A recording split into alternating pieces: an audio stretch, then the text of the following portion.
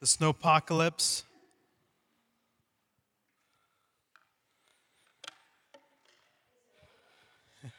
It's probably over. According to Mark Nelson last night, it's over.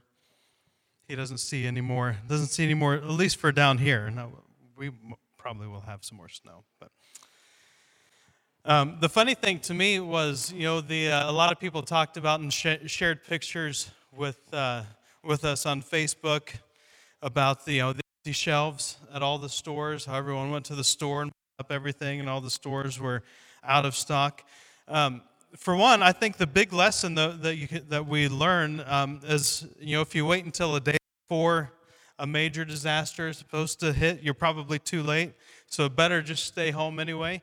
The other thing is, in all of those pictures, there were a few little pockets of things that were left on the shelves. I don't know if you noticed that, but there would just be there'd be, completely bare shelves, and then there'd be a row of something, like in the dairy section.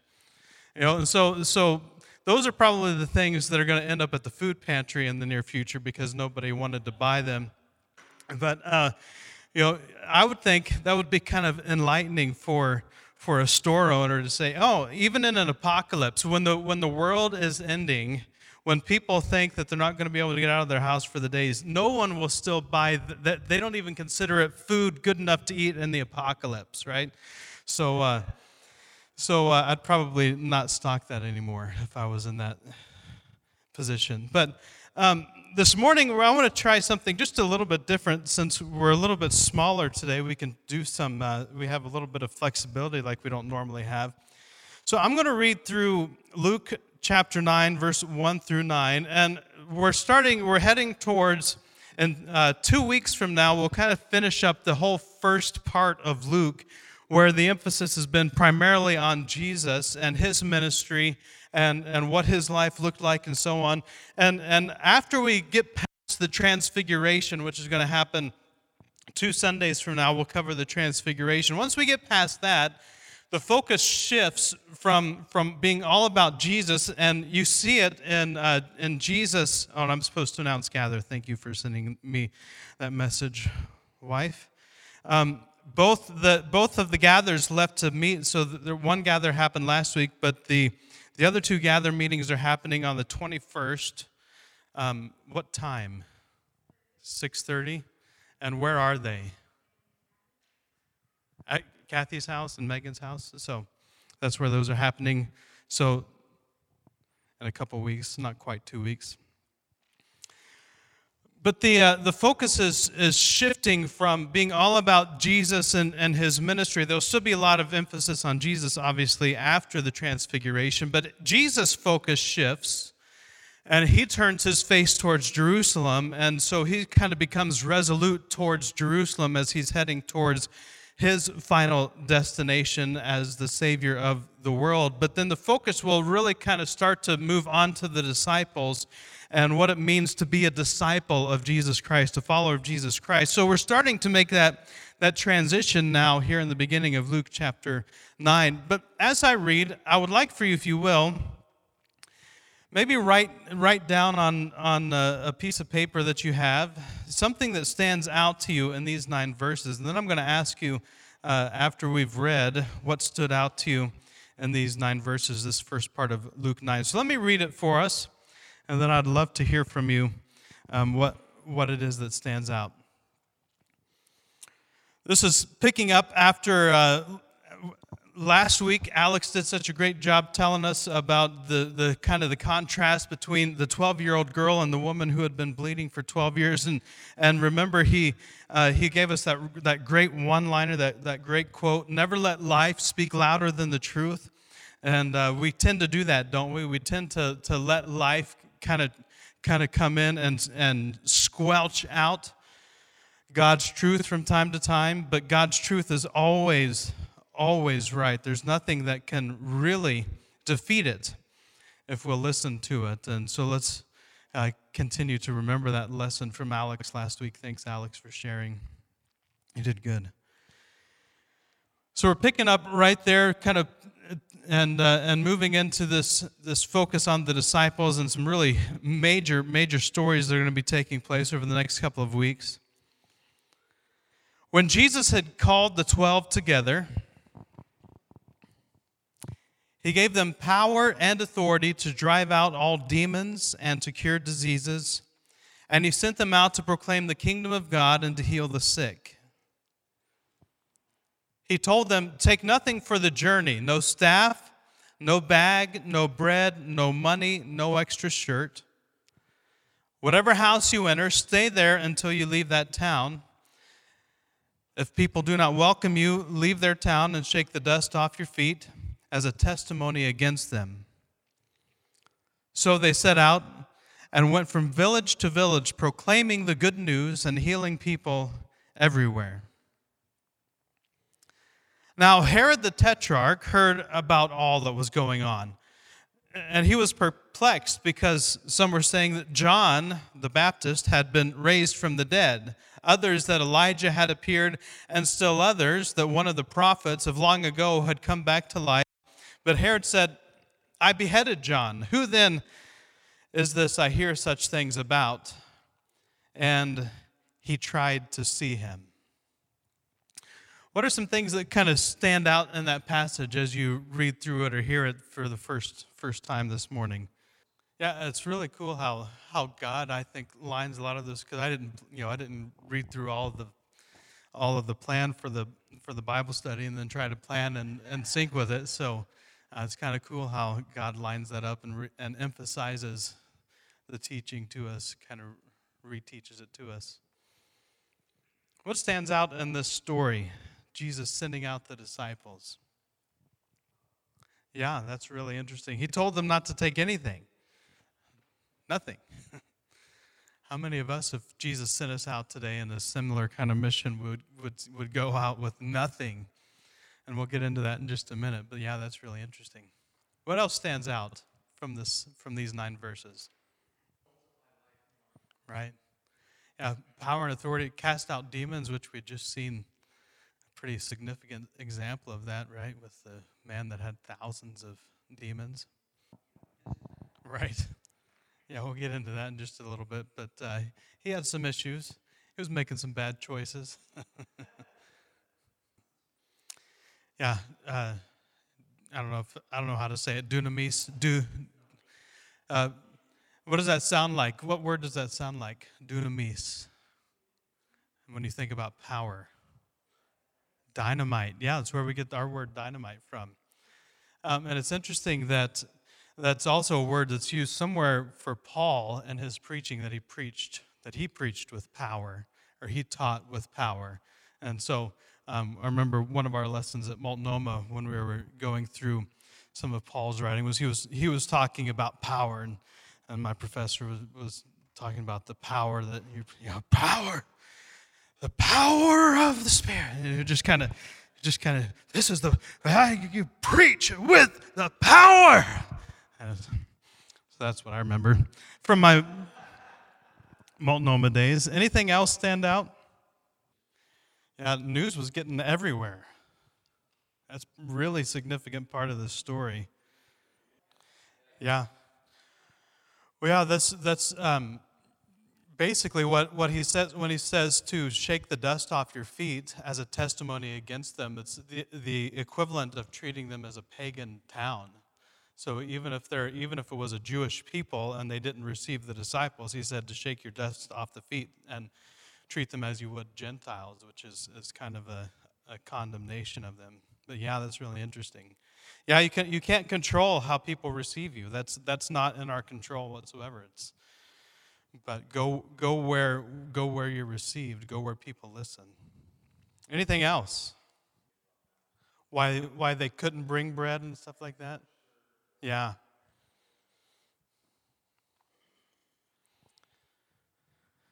Well, let's look at that just a little bit. First, I want to mention Jesus gave the disciples authority, and he sent them out. So Jesus gave them authority. So he gave them the power and authority and sent them out to drive out demons and cure diseases. and sent them out to proclaim the kingdom of God and to heal the sick. So the disciples were acting in the authority of Jesus. Right? This is the authority that has come down from the Father, and Jesus passes it on to the Spirit or through the Spirit into the lives of the disciples. And so this is the power that they're acting on. It's not acting on their own power. This isn't their own ability to do these things. This is something that Jesus gives them the authority and the power to do. And he said, don't take anything for the journey. Travel light. Go where you're welcome. And if you're not welcomed in that city, treat it like a pagan city. Now, no staff, no bag, no bread, no money, no extra shirt. For interesting, one thing we may not understand, a staff for your journey, well, that's just something that you would carry as you would walk. It kind of helps lighten the load of the journey a little bit. The bag was one thing I didn't understand, and that's essentially so they couldn't beg for money. From my study is that if you don't have a bag, you can't set out a bag and beg for money. No bread, no money, no extra shirt. And I think in essence the point why Jesus sent them out this way, there's probably some practical reasons to it, but for one, I think it's just he wanted them to trust him to provide for their journey. And if they go where they're welcomed, if they follow his guidelines for going, if they go and they welcome them, then the people there will appreciate their ministry, which we see carried out through the rest of the New Testament. They will appreciate the ministry enough that they will help provide for, and they'll be hospitable. And there's probably something to the hospitality that Jesus asked them to look for. If you find someone who is really hospitable, then stay there, because they'll welcome you. They're open to more than just having you in their house and doing their duty, their religious duty of being hospitable. But they probably will receive your teaching as well. And I don't know, Jim, Russ, anyone else have any thoughts on the significance of not taking anything for the journey? Right. So Matthew says a worker is worth his wages. So that's an interesting. Right. Yeah, so maybe it's a way of making the best use of their time. They go, they see they're really welcome there, and if they're really welcome, then they're going to have a much more effective ministry than if they go and they try to force their way in, and then nothing ever actually happens. Did you raise your hand? Yeah, there's kind of two perspectives, right? There's the disciples' perspective as they're going out, and so they're trusting God, and then there's the town's perspective as they welcome and receive. So, are the disciples trusting, and are the towns receiving? So that's kind of an interesting contrast there too. Anything else there about traveling that stands out to you? Right, giving and receiving, and the humility that's necessary on the role the disciples play. That you could probably come into a town if you have everything you need, and you come in and you come in and be a little bit full of yourself. But if you're relying on the people of the town, it kind of creates a much more bilateral relationship, and where you're going to be humble as you're ministering to them. That's good. One of the things that stands out to me is that they just did it. At least as far as Luke and Matthew recount, they and Mark the same thing. They go, which is a little bit astounding at least when I think about it. That the disciples, they had been with Jesus, I don't know for how long. It seems like it had probably been a couple years by this point, and especially as we're starting to turn towards Jerusalem and coming towards the end of Jesus' life. Jesus called the 12 together, gave them power and authority to go out, and he gave them the instructions. And verse 6 says, so they set out and went from village to village, proclaiming the good news and healing people everywhere. And so they just obeyed. They just went, which I think is a really important lesson. For one, after all the focus of Luke chapter 8, which was listen and obey, listen and obey, listen and obey. When Jesus told the 12 to go, they set out and did exactly what Jesus said to do. And I think that's important for us as disciples, for us as followers of Jesus Christ, is that that when Jesus gives us something to do it, to go and obey and to follow and do what Jesus tells us to do, even if it doesn't make sense. You'd have to imagine, if you're in the disciples' position, that this might not make the most sense. Like, if we're going to go on this journey and we're going to go around to places that are far from home, and we're going to minister all these people, it seems like it might make some sense, Jesus, good common sense, Jesus, to take an extra shirt at least. I mean, one change of clothes doesn't seem like it's that big of a deal. But they just obeyed. They went and did what Jesus said to do. And then what Jim pointed out, I want to dig into just a little bit this morning. Verse 7, now Herod the Tetrarch heard about all that was going on, and he was perplexed, because some were saying that John had been raised from the dead, others that Elijah had appeared, and still others that one of the prophets of long ago had come back to life. But Herod said, I beheaded John. Who then is this that I hear such things about? And he tried to see him. Herod heard about it, right? This should, I think this should maybe stand out to us a little bit more than it does, because Herod heard about it. So Herod, the top ruling official in this area that was ruling over the province or the different villages and towns in this area, Herod, somehow word traveled all the way through the ranks, all the way up to Herod, to where he heard about it. And his first response is that he seems to be insecure and triggered over it, right? At least that's the mood I get from Herod in this passage, because he was perplexed. He was perplexed because some were saying that John had been raised from the dead. The word perplexed means to be entirely at a loss. And he, Herod, was entirely at a loss to what was going on, because he was hearing that John had been raised from the dead, and he had John beheaded. So you can imagine Herod, who's apparently insecure, is thinking, what in the world is happening? So if you don't know this about Herod has a little bit of a moral problem. He's kind of crossed a pretty big line when it comes to his morals, which was what led to John the Baptist being thrown in prison, because John the Baptist called him out on this. And what this was that Herod had married his niece, who was also the wife of his half-brother Philip. So he married his niece, who at the time that he married her was also the wife of his half-brother Philip. That's kind of a line that I don't think you should really cross, right? I mean, one thing to marry your niece, another thing to marry your niece who is the wife of your half-brother. And Philip was also a ruler in the area, and some of the commentaries I read this week said that she, his wife, Herodias, may have just done this to try to climb the ladder so that she could be seated at the right hand of the person with a little more power. But John the Baptist called him out on this, and because he was saying that he needed to repent of this, that ended up with John the Baptist being thrown into prison, and eventually John the Baptist was beheaded because of this.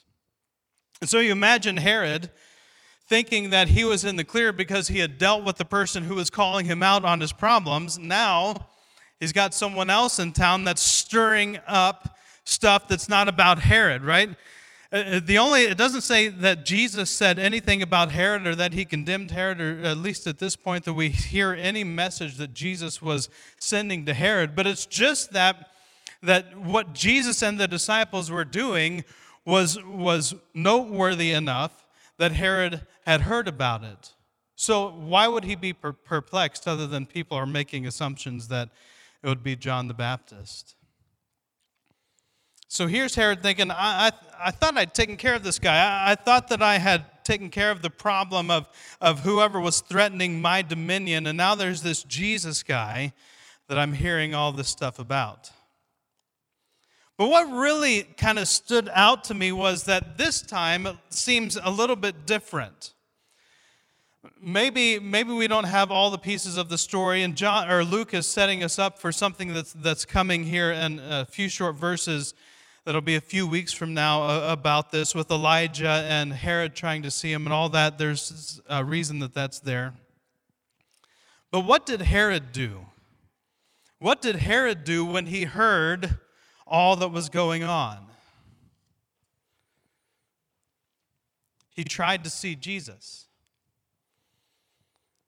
Herod heard all that was going on, and his response was to try to see Jesus. Some translations will say he longed, he desired, he deeply desired to see Jesus, to go see the one about all these things were being said about people being raised from the dead. You imagine he has to hear all these stories, people being raised from the dead, demons cast out, people being healed by the thousands, and some more miraculous things that are about to happen.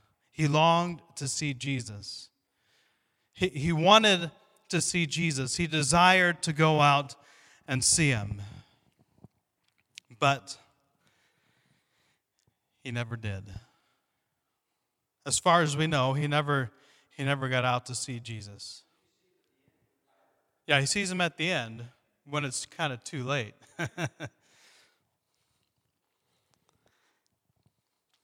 But he never really witnessed the ministry firsthand. But still, I don't think that's really what's so perplexing to me about this story. As I was reading and studying, there's something else that really stands out to me, and it's that this word about Jesus and his disciples had spread to the point that the word of God had spread to the point where the leader of the local government was hearing about it. That should kind of catch our attention. We read it just as facts of the story, but when you really stop and think about it, it's a little bit astounding. Now, I don't know how familiar you are with our Clark County leadership. Anyone know who the council chair is of Clark County? Hannah should know this one. She's giving me a look. So I guess it was a couple years ago when she first ran for office. Eileen Queering, I think is how you say her name. She, all of her campaign posters had her picture on them, a great big picture of her, and then her name on the side of it. Well, they put one out on the road where we drive quite a bit. This great big, probably a 3 by 5 foot, picture of her. And so we kind of joke with Hannah that was her friend. That was her good friend. And then we saw her in a parade once, and we were trying to get Hannah to go over and say hi because they were good friends. And she actually goes to Grandma's church, right? Goes to Brush Prairie. So Grandma knows her and maybe might be able to make an introduction someday. So,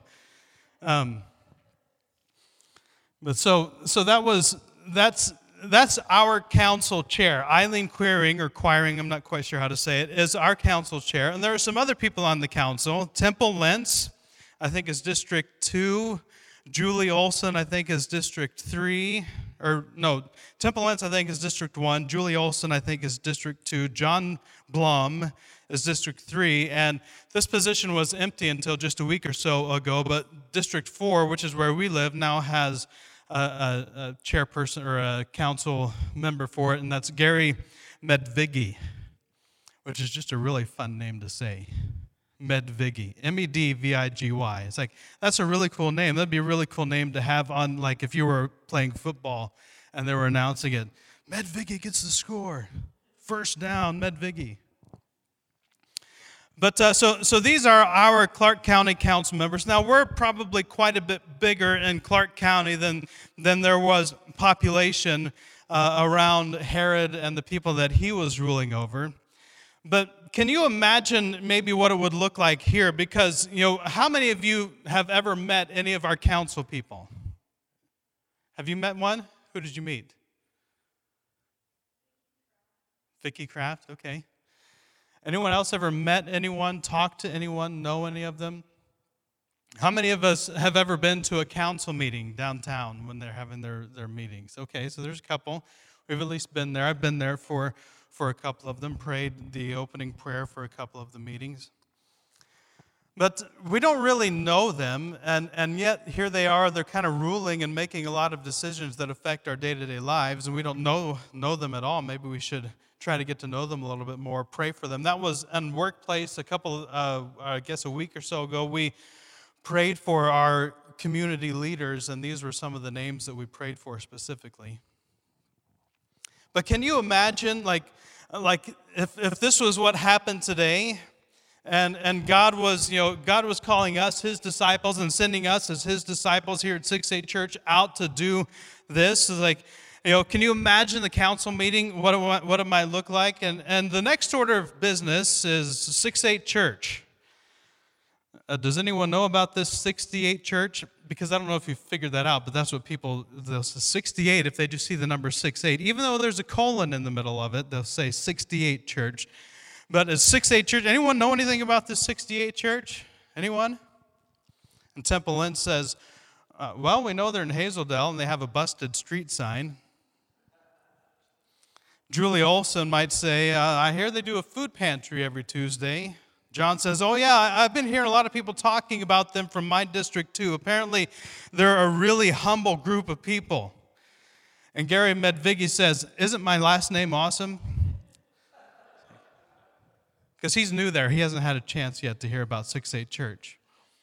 But wouldn't it be cool, wouldn't it be amazing if we were sent out as disciples, followers of Jesus Christ, and what God had sent us out as His followers, as His disciples, and He sent us out to do these things, to be like Him, to be His representation, which is what we're called to do, to be delegates empowered by the Spirit to go out and represent Jesus Christ in every situation, in every area.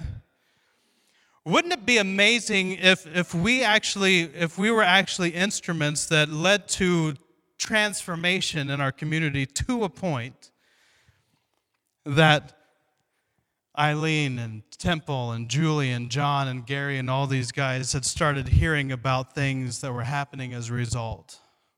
Well, that's essentially what's happening here with the disciples. The disciples had gone out, and they have this ministry where not only Jesus now, which I think is worth pointing out, not only was Jesus going out and doing miracles, but Herod probably kind of captivated with the idea of power and authority, and he sees that Jesus, who had been doing things, has the authority and the power to actually transfer this power onto his disciples, and now his disciples can now go out and act with power and authority. I think that's probably what terrified Herod, because Jesus could empower his disciples to go out and act with the same power and authority that he was acting under. And if you think about yourself, put yourself in Herod's position, in Herod's shoes, and you're the one that's responsible to rule and keep order, and you're the last person standing, you are the buck stops here guy. You're the one that's supposed to have the power and authority in this region, and you start to hear this buzz about all the stuff that's going on, and not only about Jesus, this one guy who had done some miraculous things, but now he's transferred his power onto his disciples, and they do some things, and like we're going to learn in chapter 10, Jesus actually transfers his power and authority onto the group of 70 disciples to go out and do the same thing. He's able to empower his disciples to go out and act with authority.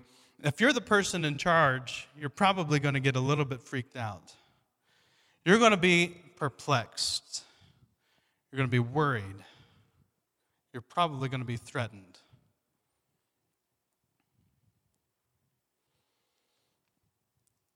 That was what really stood out to me as I was studying this section. Jesus' ministry and the ministry he had with his disciples reached a point where it threatened the local government, where the local government was worried about what was happening. And I think we have to stop and ask ourselves a question.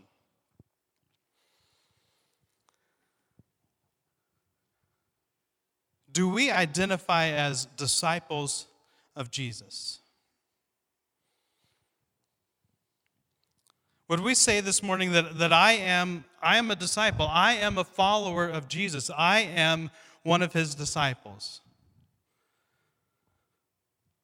I am a follower of Jesus Christ. I am a disciple, a student. I want to become just like him, which is the whole emphasis of what we're doing here at the church with transformation. We talk about transformation. It's because we are disciples. We are students. He is our mentor. We are apprentices of Jesus. And there's some interesting lessons from apprenticeship that we can learn in this, is that Jesus had been walking around and doing, right? And if you know kind of the 4 stages of being an apprentice, that you watch me do it, right? You do it while I watch. Now you do it, and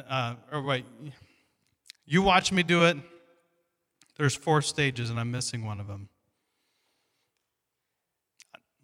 I think maybe it's teach.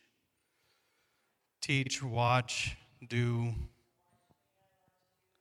Something along those lines. Now you teach somebody else to do it. That's probably the 4th one. But they had been watching Jesus, and now it was their turn to put it into practice.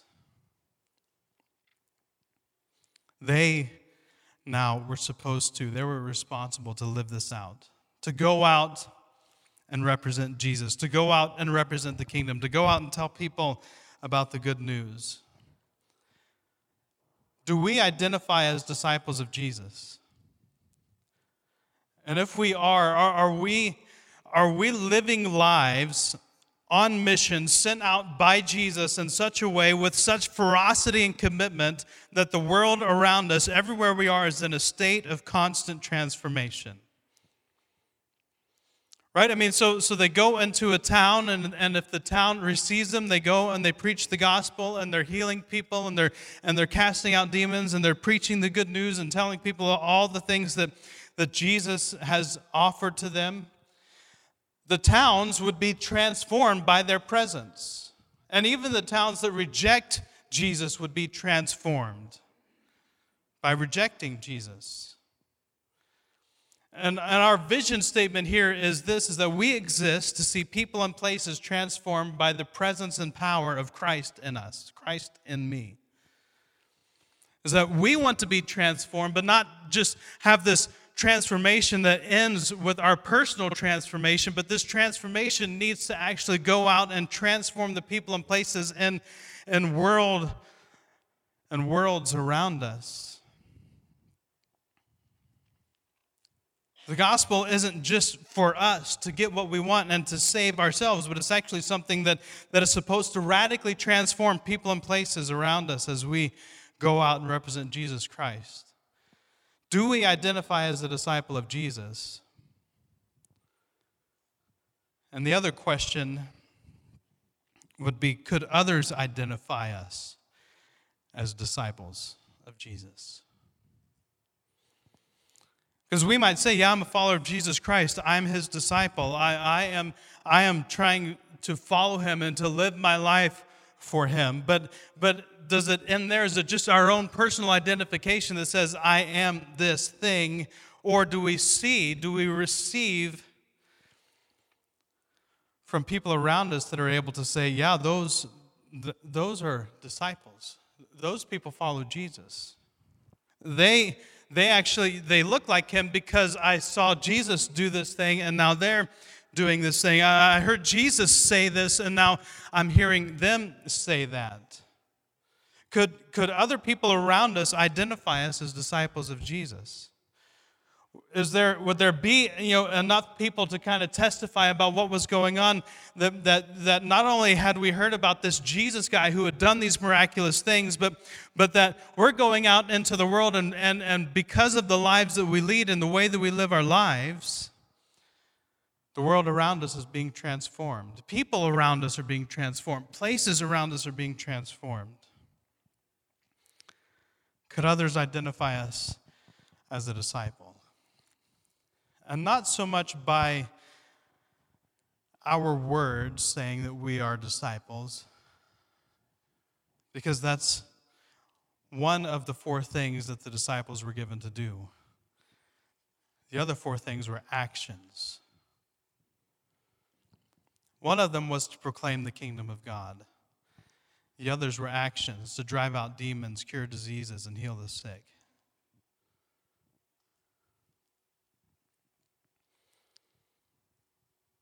So we talk a lot about identity, our identity in Christ, and how that's something that we receive, not achieve, that we don't work to earn our identity in Christ, but that God gives it to us through Jesus Christ, that now God sees us through his Son, and that he sees us through the righteousness of his Son. But identity is not just something that is for you to feel good about yourself, right? Identity becomes who you are. Like if I am identified as in Christ, if I am identified as being a Christian, being a follower of Jesus Christ, then that's not just my identity for my internal personal life, but that's my identity for all the people around me, right? That should be my identity. And I think that this is something that our world actually understands, is that we identify as such and such. And we don't want to, our world, even though there are some very misled identities out there, we don't want to, in our world, just identify as a private this or that. But when the cost is high, when we might be at risk of being rejected and having to be pushed out of a community because they didn't receive us, will we still identify as a disciple? Will we still take the identity of Christ with us? This is an important lesson for us as we head into next Sunday's sermon, because it's going to become a major thrust of what Jesus is talking about next week. It's clear from the way the disciples went out on mission and they did this first mission, this first exercise where Jesus sent them out, that they actually were identified as disciples of Jesus Christ, because Herod had heard about it and heard all that was going on. So they carried on this identity of Jesus.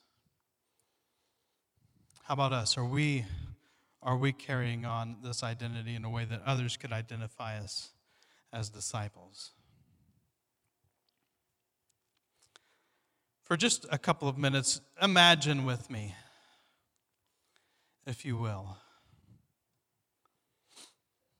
Imagine with me your life. Imagine with me the spheres of influence that you have.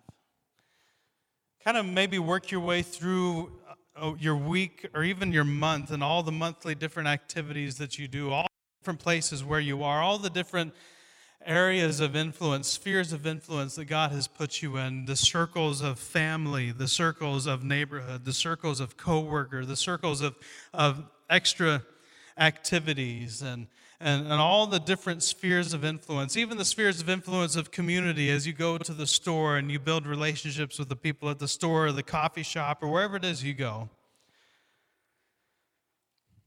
Imagine with me, if you will, those spheres of influence that God has put you in as maybe a village. And like these villages where Jesus sent the disciples, and he sent the disciples with power and authority to go and represent him, can you imagine all of these different spheres of influence that God has in your life, the areas, the circles, the relationships, the friendships that you have? Can you see those as villages that Jesus is sending you into? And he's sending you into them not to hide your light, like we talked about several weeks ago, but to go and represent his kingdom. Can you see the circle and the sphere of influence of your friends and representing Jesus and being the identity of Jesus, the presence and the power of Jesus in that circle, and the same thing in your workplace, and the same thing in your neighborhood, and the same thing in your extra activities that you're doing? Can you see yourself representing Christ, being identified as a disciple of Christ in every single one of those? Can you see yourself bringing transformation into each of these areas of influence? Can you see yourself talking about how God has transformed you and living a transformed life? And when these spheres of influence pressure us to do things that aren't in keeping with the kingdom, to be able to not participate in things that we weren't designed for.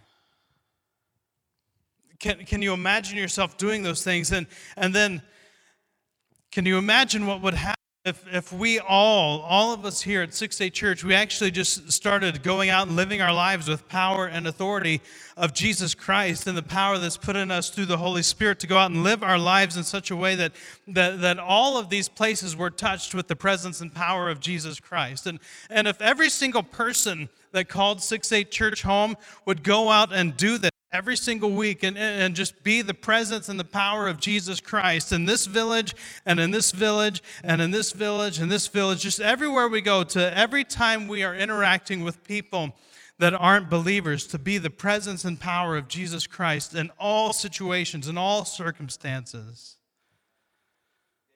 Yeah.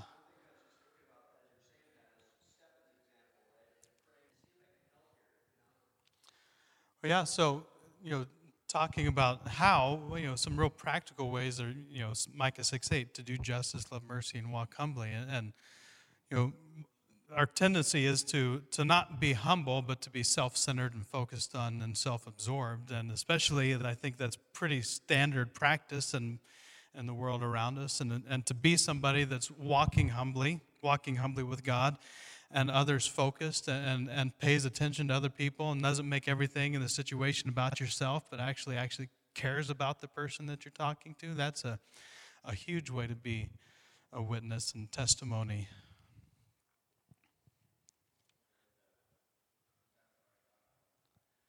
Well, yeah, it showed their trust and faith that God would provide. That they could go in a place and not bring anything, but that God would provide all their needs. Just their... Right. Yeah, they're not going in to try to sell vacuums and stuff like that, right? Anything else? How we could practically do this in our day-to-day lives today? Mm-hmm.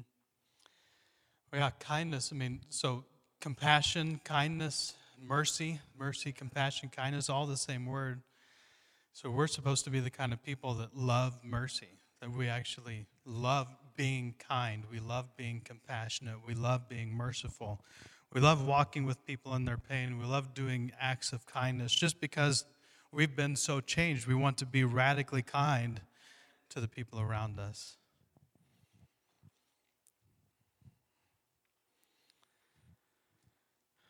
To bring the last 6-8 into it, do justice, to do what's right in all situations, to stand up for people. There might be situations in our life and the week ahead where people need someone to be their advocate, need someone to stand in the gap for them, stand up for them, and we can do that. This is how Jesus lived his life. These are the things that Jesus did. He was compassionate. He was just. He was motivated by compassion through his whole ministry. Compassion is such a huge, major theme of Jesus' ministry that you probably a great study sometime to just go through and read about how Jesus moved with compassion or motivated by compassion did what he did. He had compassion on people because he saw them and he knew what they should be. He saw them and knew what they could be. He saw people made in his image, and he knew standing there in the image that they were supposed to be looking like and the effects of sin and the curse, and he was moved with compassion to see them restored and set free from that. What would it look like if we were moved in the same way? Let's stand together and pray and close this morning. Heavenly Father, we thank you. We thank you for the example that we see of your disciples that you sent out this first time, going out and just going and doing what you said to do and trusting you with the results. I pray, Father, that as we turn our focus, as you turned your focus towards Jerusalem, as we turn our focus towards the week ahead, that you would set our eyes on you and your light and your representation in our world.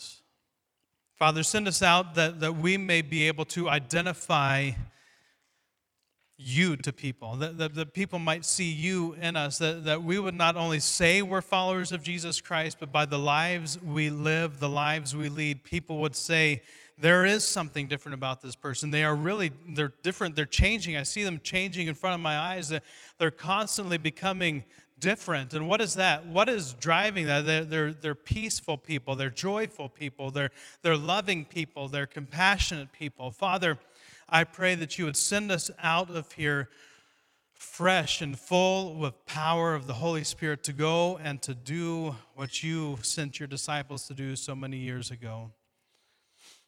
And Father, we do ask that you use us to do it and stir up a lot of things in our community. We ask that people would not be talking about us, but that people would be talking about you. That people would talk about Jesus, and that they would see that, there's this person and they talk about Jesus, they live like Jesus, they act like Jesus. Who is this Jesus? And that you would use us not only in our church, but in our relationships with other believers, as we interact with other believers from other churches, and as we work alongside other believers, and as we have fellowship with other believers, and as we are in neighborhoods and networks with other believers, that as you stir us up to be transformed and changed, that you would also use us to stir up transformation and life change in other believers, that more and more people that are being touched by your disciples here at 6A Church would just be stirred by transformation. We pray reciprocity. We pray, Father, that as you transform them, as you work in the ministry of other pastors and the ministry of other churches around town, that you would also stir transformation in us, and that you would just continue to sharpen and develop your disciples and your kingdom here in Vancouver. And Father, use all of us together as your kingdom advocates, as your kingdom delegates, to go and to make a difference and to shine brightly the light of Jesus Christ in a world that is dark and desperate for hope. Send us out with the hope they need. In Jesus' name, amen. As they sing, let's come forward and get the elements for communion. We'll take them together after this song. God is in the business of transforming us into the likeness of His Son. The only way to really do that is to die to who we think we are, to give up our rights to ourselves and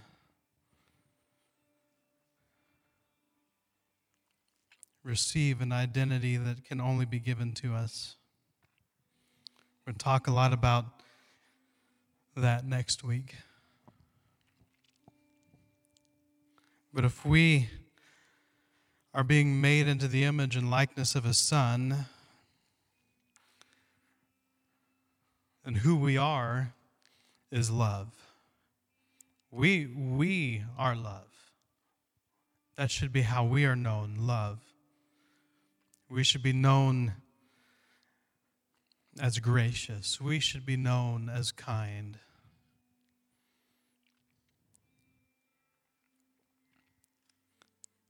That's who we are. That's who I am.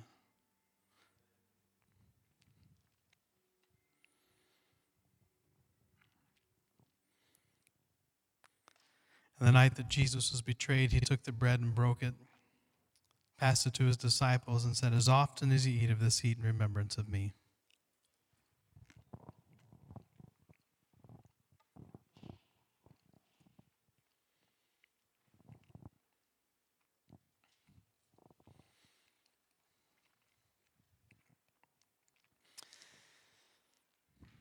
And He took the cup of wine, making a new covenant with us, a new way for us to have relationship with the Father,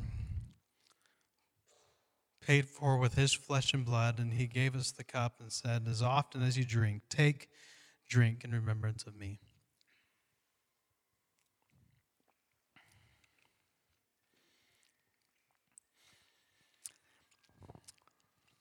Thank you, Father, for being so good. Thank you for this church. Thank you for the sounds of screaming children and the joy that's coming from the nursery and the kids' room. Thank you for the life in this church. Thank you for the new life springing up in this church.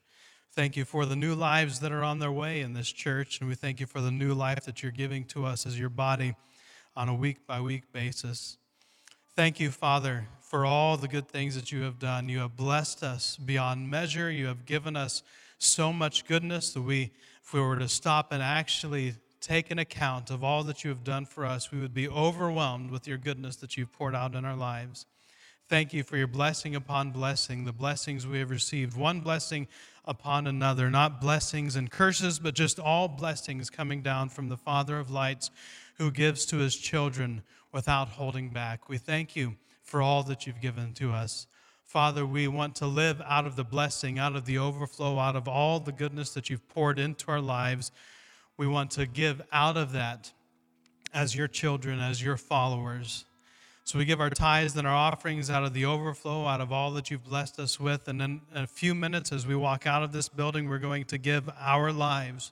We give our lives as a sacrifice to you, to lay down our lives, and out of the overflow of the sacrifice of what you bring back to life, you will pour out life upon life upon life upon life, grace upon grace, truth upon truth, hope upon hope, peace upon peace, and the lives of the people that you pour out of our lives and into their lives. And we just believe that you are working in transformative ways through us now and in the weeks to come. In Jesus' name, amen.